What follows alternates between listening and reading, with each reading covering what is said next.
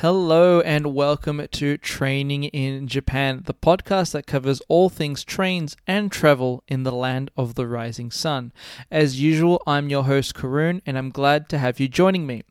In this episode, we'll be explaining to you the different types of JR Rail passes that are on offer to help you make the best decision on which pass to purchase to maximize your train journey here in Japan. So without further ado, let's get started.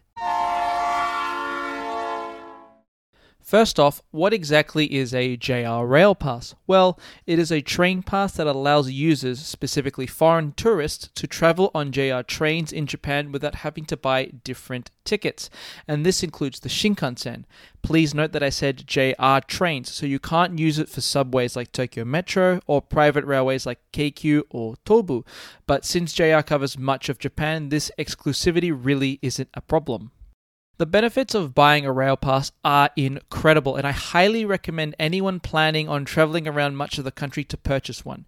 You save an incredible amount of money, and you do not have to spend the time purchasing multiple tickets for different lines. Though it should be noted, you still have to reserve tickets for Shinkansen and limited express trains, but the reserve seat has no cost for those with a pass. Though once you have purchased a pass, using it is quite simple. As it looks similar to a regular Shinkansen ticket, all you need to do is take your rail pass and enter it at the ticket gates like you would a normal ticket. As for seat reservations, just take your pass to any ticket office operated by JR, known as Midori no Madoguchi, where a staff member will reserve the seat for you.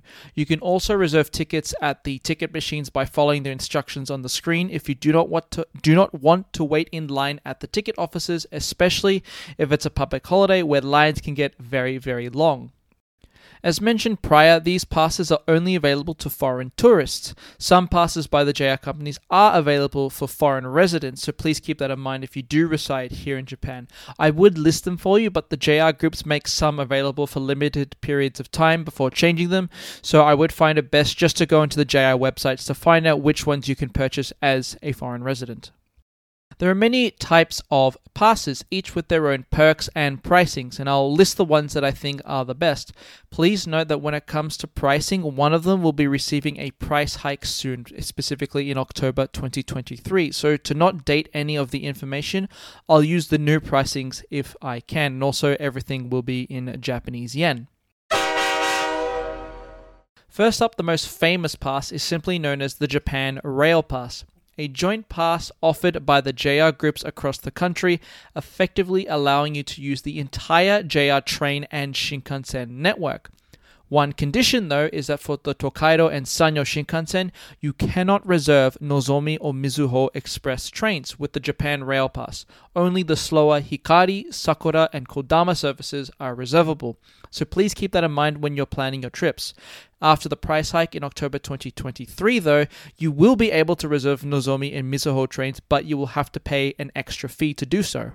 You also cannot reserve green class or grand class seats as well, which are basically the business and first class seats respectively. A green car pass does exist, allowing you to reserve green car seats, but it is more expensive and I personally do not think it's worth it as the regular seats are spacious enough. For pricing, after the increase, the 7-day Japan Rail Pass will be valued at around 50,000 yen, with the 14-day being 80,000 yen, and the 21-day being 100,000 Japanese yen. Even with the price hike, I still think it's a very good value for money. The next pass on the list is the Tokyo Wide Pass, which covers the Kanto region. For those who don't live here, it basically only covers the Tokyo metropolitan area and is roughly valued at around 10,000 Japanese yen as of recording. The JR East Nagano Niigata area pass gives you access to the Kanto region just like the Tokyo Wide Pass, but it also covers the Nagano and Niigata areas as well. For example, you are able to take the Hokuriku Shinkansen up to Joetsu Mokyo Station. On the Joetsu Shinkansen, you can go up to Niigata, and on the Tohoku Shinkansen, you are allowed to go to Nasushi Obara Station. Regional JR trains in these regions are also usable, and the value for this pass is 18,000 Japanese yen. Next on the list is the JR East Tohoku Area Pass, which covers the entire Tohoku region and the Tokyo metropolitan region as well. For those who don't know Japanese geography very well, Tohoku makes up the majority of Honshu, which is north of Tokyo, bar the Niigata region.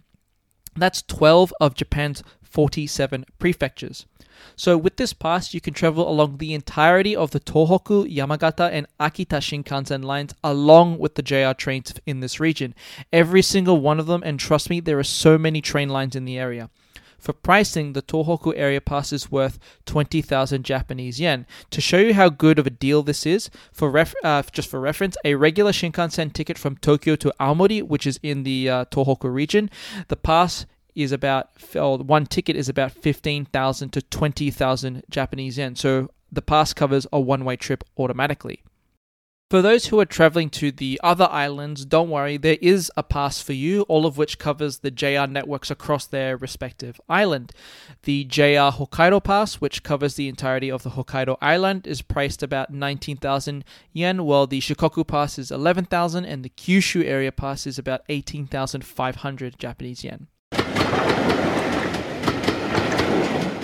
So you must be wondering, which pass gives you the most value for money? Well, if you're traveling across the entire country, then the regular JR Pass or the Japan Rail Pass is the answer for you, even with the incoming price hike, as I said before. One pass, all the JR networks covered, it doesn't get any better than that. If you're looking to only explore one region though, then I think the best value for money is the JR East Tohoku Pass. Not only is it cheaper than some regular Shinkansen tickets, but I feel the Tohoku region is probably the most underrated part of Japan, and I highly recommend people visit the area. Speaking of which,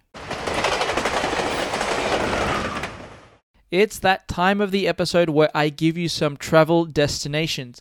But since I love the Tohoku area so much, I'll be recommending 2 places in the region that you can travel using the JR East Tohoku area pass. Up first on the travel list is Kakunodate in Akita Prefecture, a former castle town famous for its samurai heritage.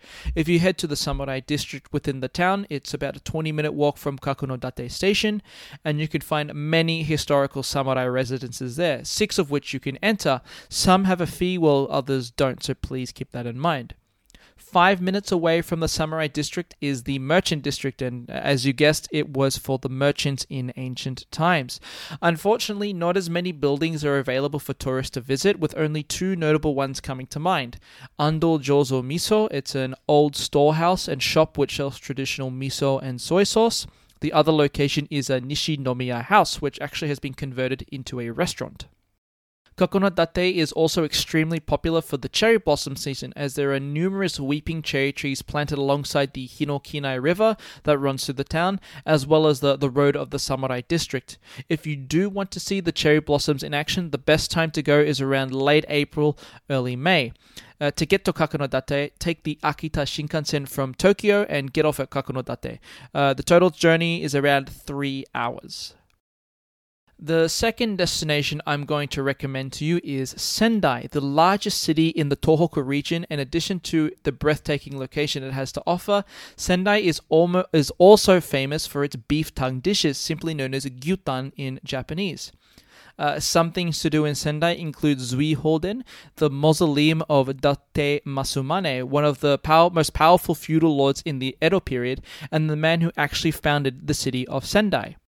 Other locations include Rinnoji Temple, founded in 1441. You enter the garden of the temple at the back, and then you can walk along the various paths which include koi fish ponds, as well as a 3-storied pagoda and well-kept plants.